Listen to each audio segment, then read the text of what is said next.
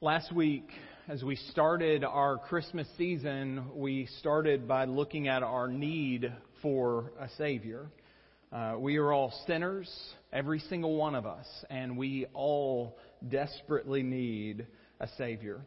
And God, through His Word, has promised over and over to His people that He was sending someone. And then after Jesus came, we have promises that He's coming again.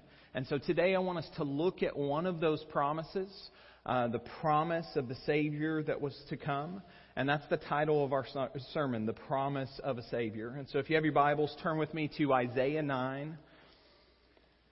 And we're going to look at one of the familiar passages, probably for many of us around the Christmas season, which is a promise of the Savior to come. And so Isaiah chapter 9, I'm going to read the first 7 verses and then pray for us.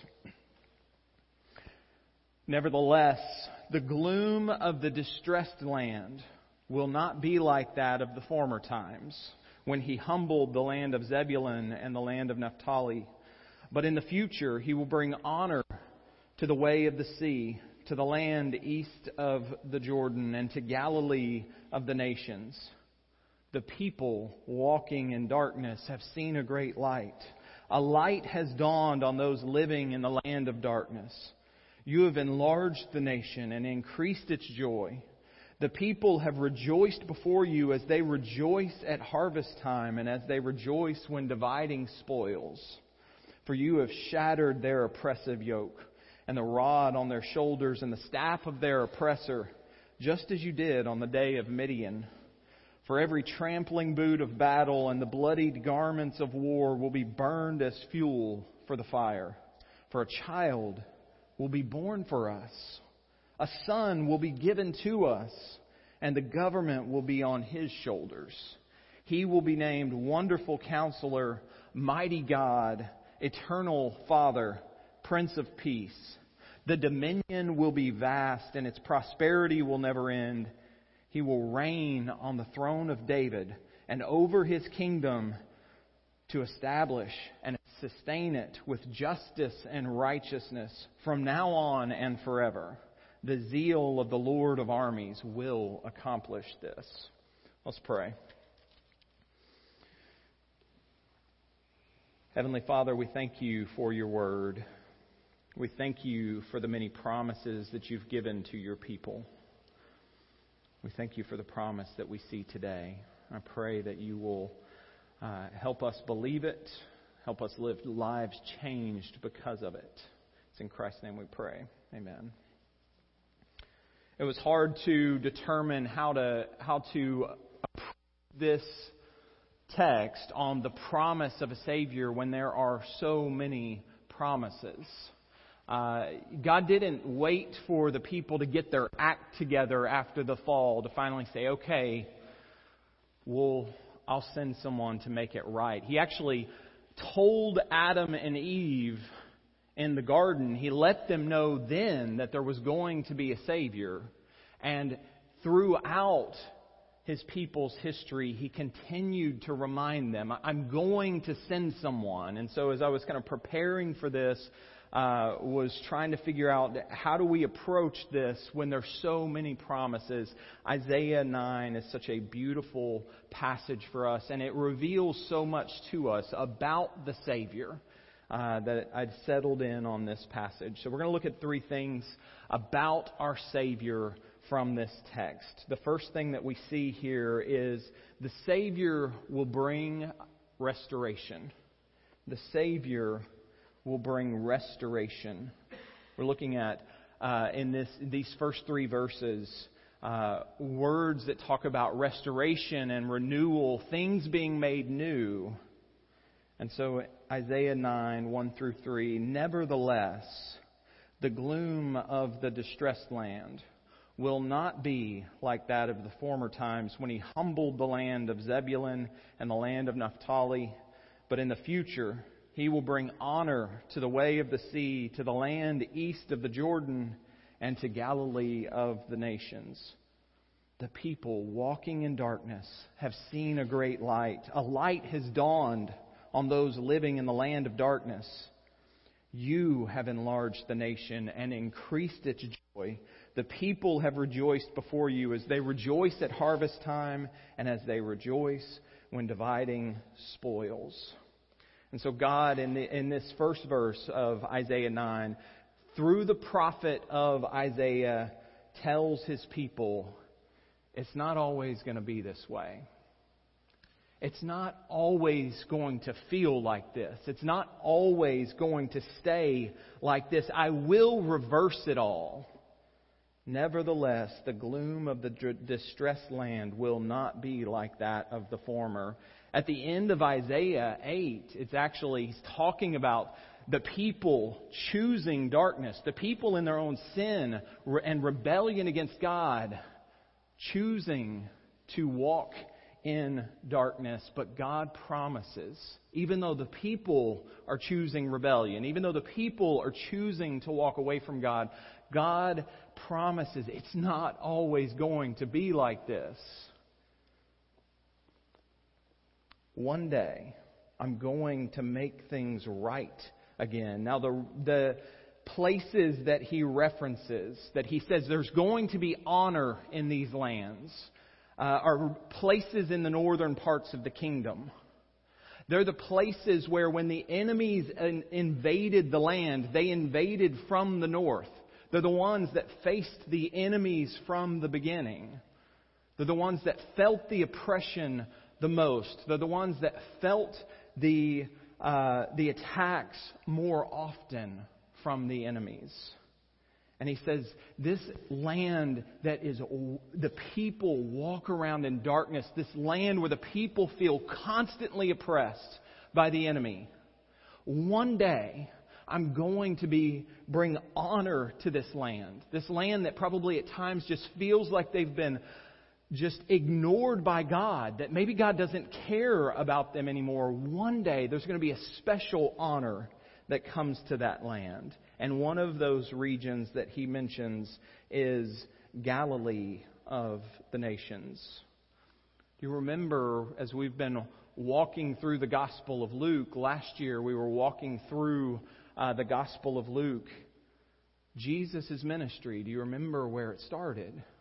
It started in Galilee. That was a fulfillment of the promise.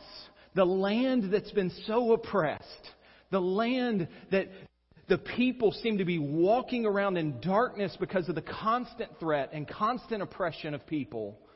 One day, there's going to be light shining into that darkness. Jesus started his ministry there as a fulfillment of that promise. That region that got to experience the first fruits, the first look at Jesus and his ministry, were receiving blessing and honor. And so verse 2, the prophet goes on to say that the Savior is going to bring light into the darkness. The people are going to see a great light. Light was a term that was often associated with Jesus and his ministry. Light was a term that was often associated with God and his work in this world. Jesus himself referred to himself as the light of the world. And so the prophet says, when God sends the Savior, there's going to be a new light shining in the darkness. In this land that seems so distressed, in this land that's so broken, in this land that's helpless, there's going to be a new light shining in the darkness. Charles Spurgeon suffered greatly from depression, sometimes crippling depression in his life and in his ministry. And I read an account one time talking about early on in his life, especially feeling the oppressive weight of that at night, as he laid in his bed trying to sleep and feeling almost as if the presence of evil itself was sitting on his chest while he tried to sleep, and him laying there longing for the light, longing for the sunshine again to try to dispel this feeling that he had. Some of you may have walked through periods like that. Some of you may be walking through a period like that now. But even without suffering from depression and having depression, we walk through dark periods. Every one of us. This is a broken world, and there are stretches in our life where it seems like one thing after another. And the prophet says, I'm going to send light. Right? In this oppressive land, in this land that seems so dark and broken, I'm going to send a Savior that's going to be a light in this world. And then in verse 3, the prophet speaks to God, actually.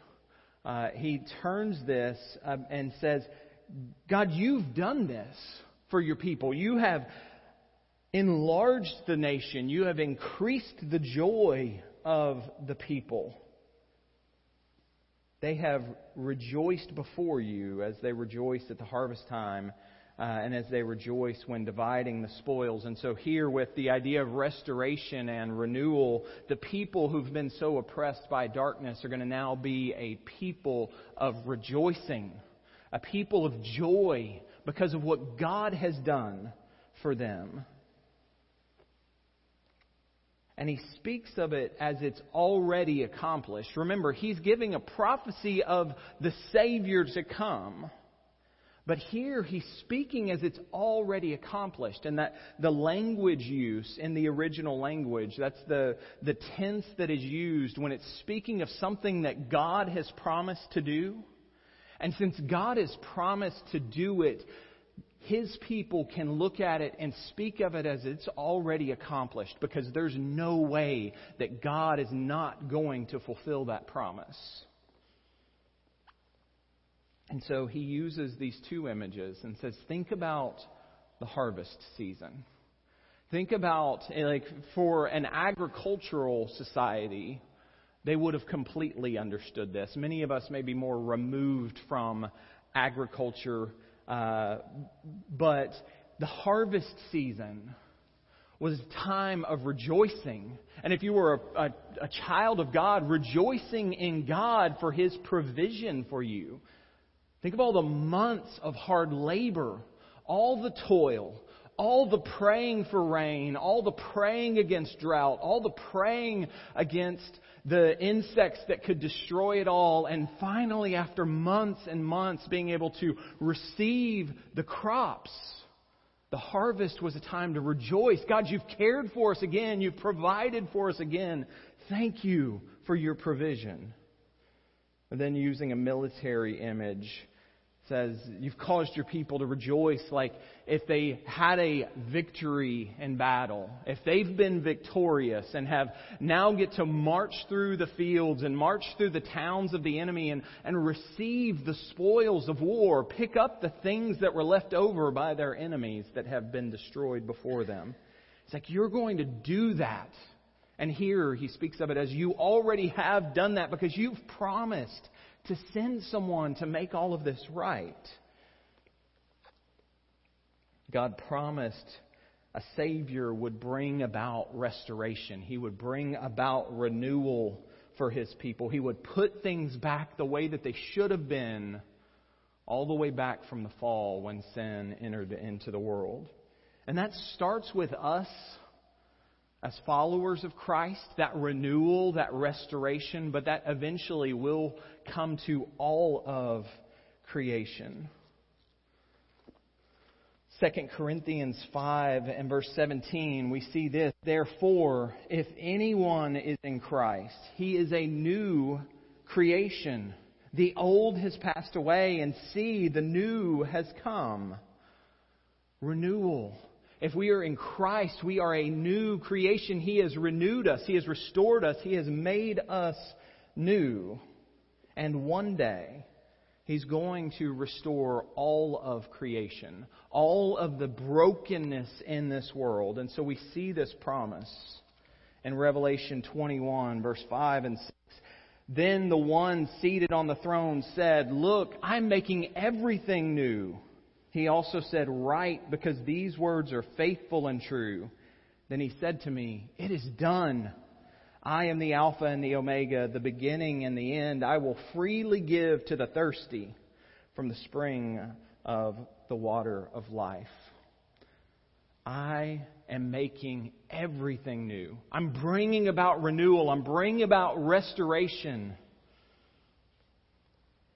No more sin. No more sorrow. No more pain and grief. He's going to restore all things. No more corruption from the fall. No more looking around at the brokenness in our own bodies and in this world. Everything will be made new when our Savior comes again. Doesn't the promise that it's not always going to be this way comfort you? It should. It should be a great comfort to us to know that God loves us so much. A people who are a rebellious people, that He says, "I'm not going to let it stay like this. I'm not going to let it feel like this always. I'm going to restore all things." So as you feel burdened by the heartaches, as you feel oppressed by it all, as the world seems incredibly dark at times, remember, a light has come into the darkness. God has promised to send a Savior for His people, and He kept that promise when He sent Jesus. And one day, Christ is coming again. One day, Jesus will return for us. And He's going to make everything new again. All of this brokenness that we walk around with is going to be destroyed. So take comfort, church. The Savior will bring about restoration. And the second point from our text in Isaiah is this: the Savior will destroy oppression. The Savior will destroy oppression. Verses 4 and 5. "For you have shattered their oppressive yoke and the staff of their oppressor, just as you did on the day of Midian. For every trampling boot of battle and the bloodied garments of war will be burned up as fuel for the fire." So verse 4, the people who faced the constant invasion, right? The people in the northern kingdom who felt the invasion first and more often. The people who were constantly being oppressed by others. The people who are going to face exile because of their own sins. They're told through the prophet there's going to be a day that this oppression is all over. There's going to be a day that everything that oppresses you is going to be destroyed. And so again, the prophet's speaking to God as if it's already been done, because God is promising to do it. He says, "God, you have shattered their oppressive yoke. You've destroyed the things that people use to oppress your people." And then he references the battle of Midian. Midian is the battle that Gideon was a part of. Many of you probably remember that story. God sent His people into battle, but He told Gideon, "You have too many soldiers." And He gets Gideon's army down to 300 men and sends them into battle.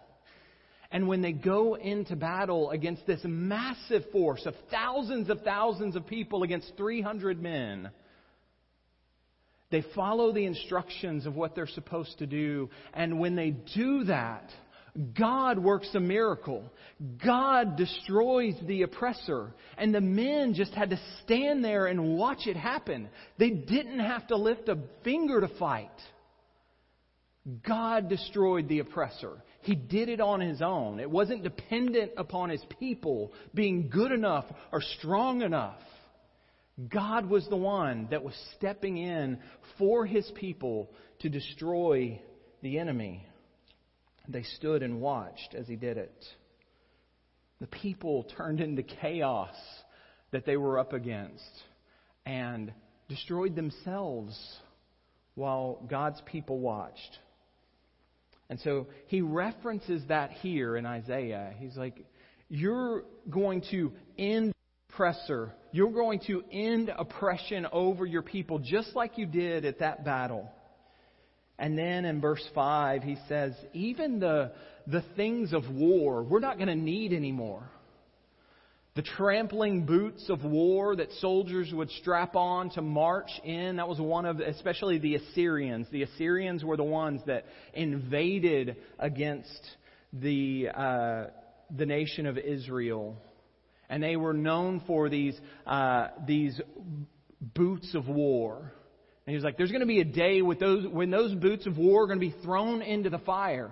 There's going to be a day where the garments of war that your enemies have rolled in blood before they got to you to terrify you. There's going to be a day that those are just burned up. Because your oppressor won't be able to oppress you anymore. And you're not going to need those things either. There will be no more war one day because all oppression is going to be destroyed. Now the prophet is speaking specifically to the nation about a time where their oppression and oppressors will no longer be able to harm them. There would be a time that their oppressors would be destroyed. That's why the people were looking for their Messiah to be a political leader who would also be a military leader. They expected, well, God's been promising that someone's coming and He's going to destroy the oppressive forces that we face. And so the Messiah must be this great political and military leader that's going to wipe out whoever's oppressing us. And there's going to be a day that happens for His nation. But Jesus' work goes far beyond that.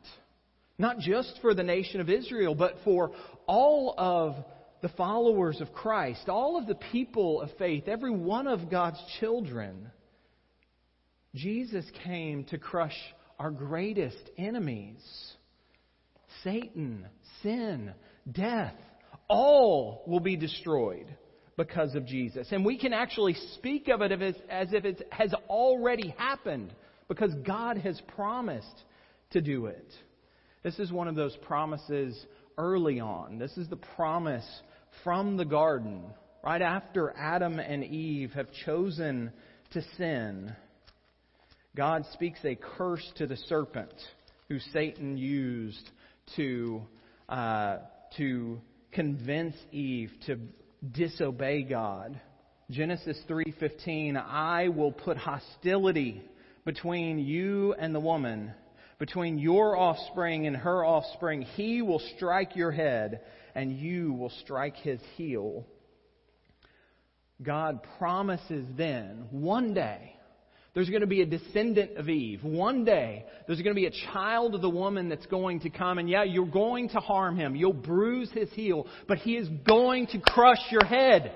It's going to be over one day. The oppression is going to be over. You will not be able to harm my people anymore. And in Revelation 20, we see the destruction of Satan finally coming to pass. That God had promised, I'm going to destroy the oppressor. He won't harm you anymore.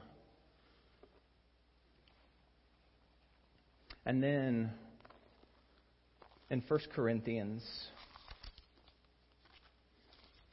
15 and verse 54 to 57, another promise, another hope that the oppression that we face, oppression because of our own actions, is going to be destroyed one day. When this corruptible body is clothed with incorruptibility, and this mortal body is clothed with immortality, then the saying that is written will take place. Death has been swallowed up in victory. Where, death, is your victory? Where death is your sting, the sting of death is sin, and the power of sin is the law. But thanks be to God, who gives us victory through our Lord Jesus Christ. Sin, the power of sin, death itself will be destroyed through Jesus Christ. For those of us who are in Jesus, we will have victory over the oppressors. And it won't be because we've been good enough. It won't be because we were strong enough. It'll be because our Savior. It'll be because of what Jesus has accomplished for us. In Christ, we will have victory over all these things. He has sealed the victory. The Savior that God sent came to destroy oppression that we were under. And lastly, back in Isaiah, the third point, the Savior will reign perfectly for eternity. The Savior will reign perfectly for eternity. Verse 6 and 7, for a child will be born for us, a son will be given to us, and the government will be on his shoulders. He will be named Wonderful Counselor, Mighty God, Eternal Father, Prince of Peace. The dominion will be vast, and its prosperity will never end. He will reign on the throne of David, and over his kingdom to establish and sustain it with justice and righteousness from now on and forever. The zeal of the Lord of armies will accomplish this. All of this is going to come about. The end of oppression, the restoration and renewal. All of this is going to come about because a child will be born. There's going to be a child coming, is what the prophet says, about 700 years before Jesus is born. A text that scholars point out describes both the humanity and the divinity of Jesus. A child will be born. So this is a human child is coming, but a son will be given to us. And scholars argue that's the reminder that this is God's Son. This isn't just a child. This is God's Son. God's Son's going to be given to us, for us. A child will be born. That Son of God who comes is going to be tasked to rule, to set things right, to make things the way that they should be, the way that God had intended them to be. I love the way Ray Ortlund Jr. describes this. God's answer to everything that has ever terrorized us is a child.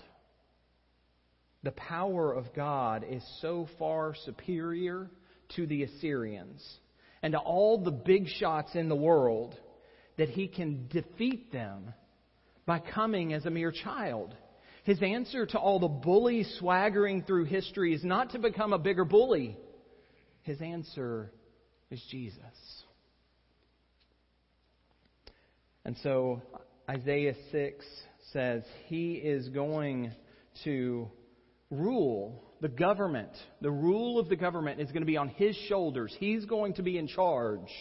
And so what is that rule going to look like? Well, the names given in verse 6 help us see what His rule will be like. And verse 7 then goes on to describe it even more. So the names given to the child that's coming, the one that's been promised, the one that's going to fix and restore all things, our Wonderful Counselor. He's going to have wisdom beyond any other human being that He will be able to lead from and that He will be able to give His people as He leads them. Mighty God. He's going to rule with the power of God.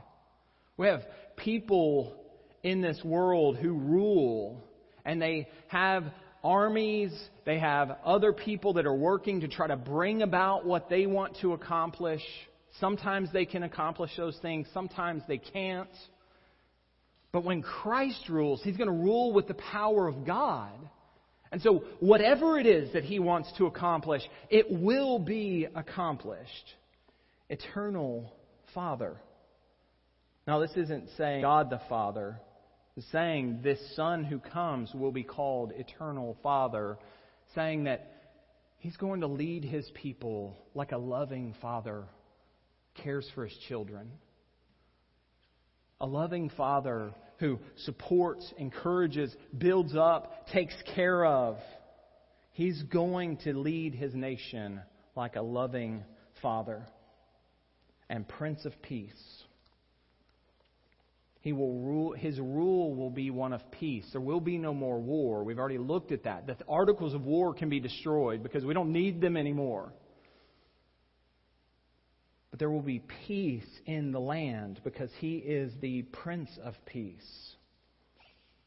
He will maintain peace as He rules. And then verse 7 goes on to say that this kingdom where Christ comes to rule, this kingdom where the promised Savior comes in and rules, He's going to rule. It's going to grow. It's going to be an expanding kingdom. It will have no end. It's going to be prosperous. And the ruler is going to rule on David's throne. And His rule will last for an eternity. It will never come to an end.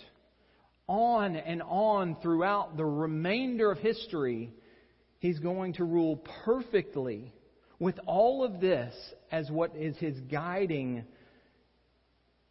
Him through this. And it's going to be a time of justice. It's going to be a time of righteousness because of this child coming. And verse 7 ends with the answer to how do we know this is going to happen? Is this dependent upon us? Is this dependent upon if we get the equation right, if we do the right things? Is that how we can know that we're going to finally be given someone that's going to fix all of this brokenness? No. The zeal of the Lord of armies is going to accomplish this. This is going to happen because God has determined, I am going to set things right, even though my people still rebel. Even though my people still turn from me, even though they don't trust me all the time, I'm going to accomplish this. I will send the Savior to set things back to the way they should have been. And so we can trust that promise because God is going to pursue it until it happens. And it will last for an eternity. Now in 2 Samuel, God gave the promise to David. I'm going to send someone from your line. There's going to be a child that comes as a descendant of you. And one day I will give him your throne and he will reign for an eternity. Gabriel, when he's speaking to young Mary and explaining to her, I know you don't understand this, but God's doing a miracle inside of you. And even though you haven't been married, and even though you haven't been with a man, God is creating life in you. And that child is the promised one. That child that you're going to bring into this world and you're going to raise, He's the one that God told your people so long ago is going to be given David's throne and He's going to be able to rule forever and it's going to be perfect and it's going to be beautiful. That's coming through your child. And then in Revelation 11, there are multiple references to this, but Revelation 11 and verse 15, we see this. The seventh angel blew his trumpet, and there were loud voices in heaven saying, "The kingdom of the world has become the kingdom of our Lord and of His Christ, and He will reign forever and ever." It's going to last for an eternity. Imagine an eternity with a perfect ruler. Perfect leadership. No more war. No more strife. Perfect leadership. We long for good leadership in our world. Every one of us, if you're an American citizen that's paid any attention to politics, has cared about who our leadership is, every one of us has felt at some point in time this longing for a different leader, because we've seen leadership switch back and forth. So wherever you fall on the political spectrum, you've looked at leadership at some point in time in your life and thought, I hope one day we have a good leader. I hope one day we have someone different. One day, Jesus Christ is coming again, and He's going to rule perfectly in this world with wise counsel, with the power of God, with fatherly love, peace and justice and righteousness. This is the perfect and eternal reign of Jesus. And so let's not be a people so consumed with the busyness of our lives, and especially the busyness of this season, that we forget to long for the day when Jesus comes back and begins His rule, His perfect rule that's going to last for an eternity, where all this brokenness will be ended. Let's long for that, because He's going to make things right again. God promised to send a Savior, and He kept that promise when He sent Jesus almost 2,000 years ago. Jesus came to bring about restoration. He came to end oppression, and He came to reign perfectly over His people. And so if you need a Savior and you don't have Him, know that God has given Him to you.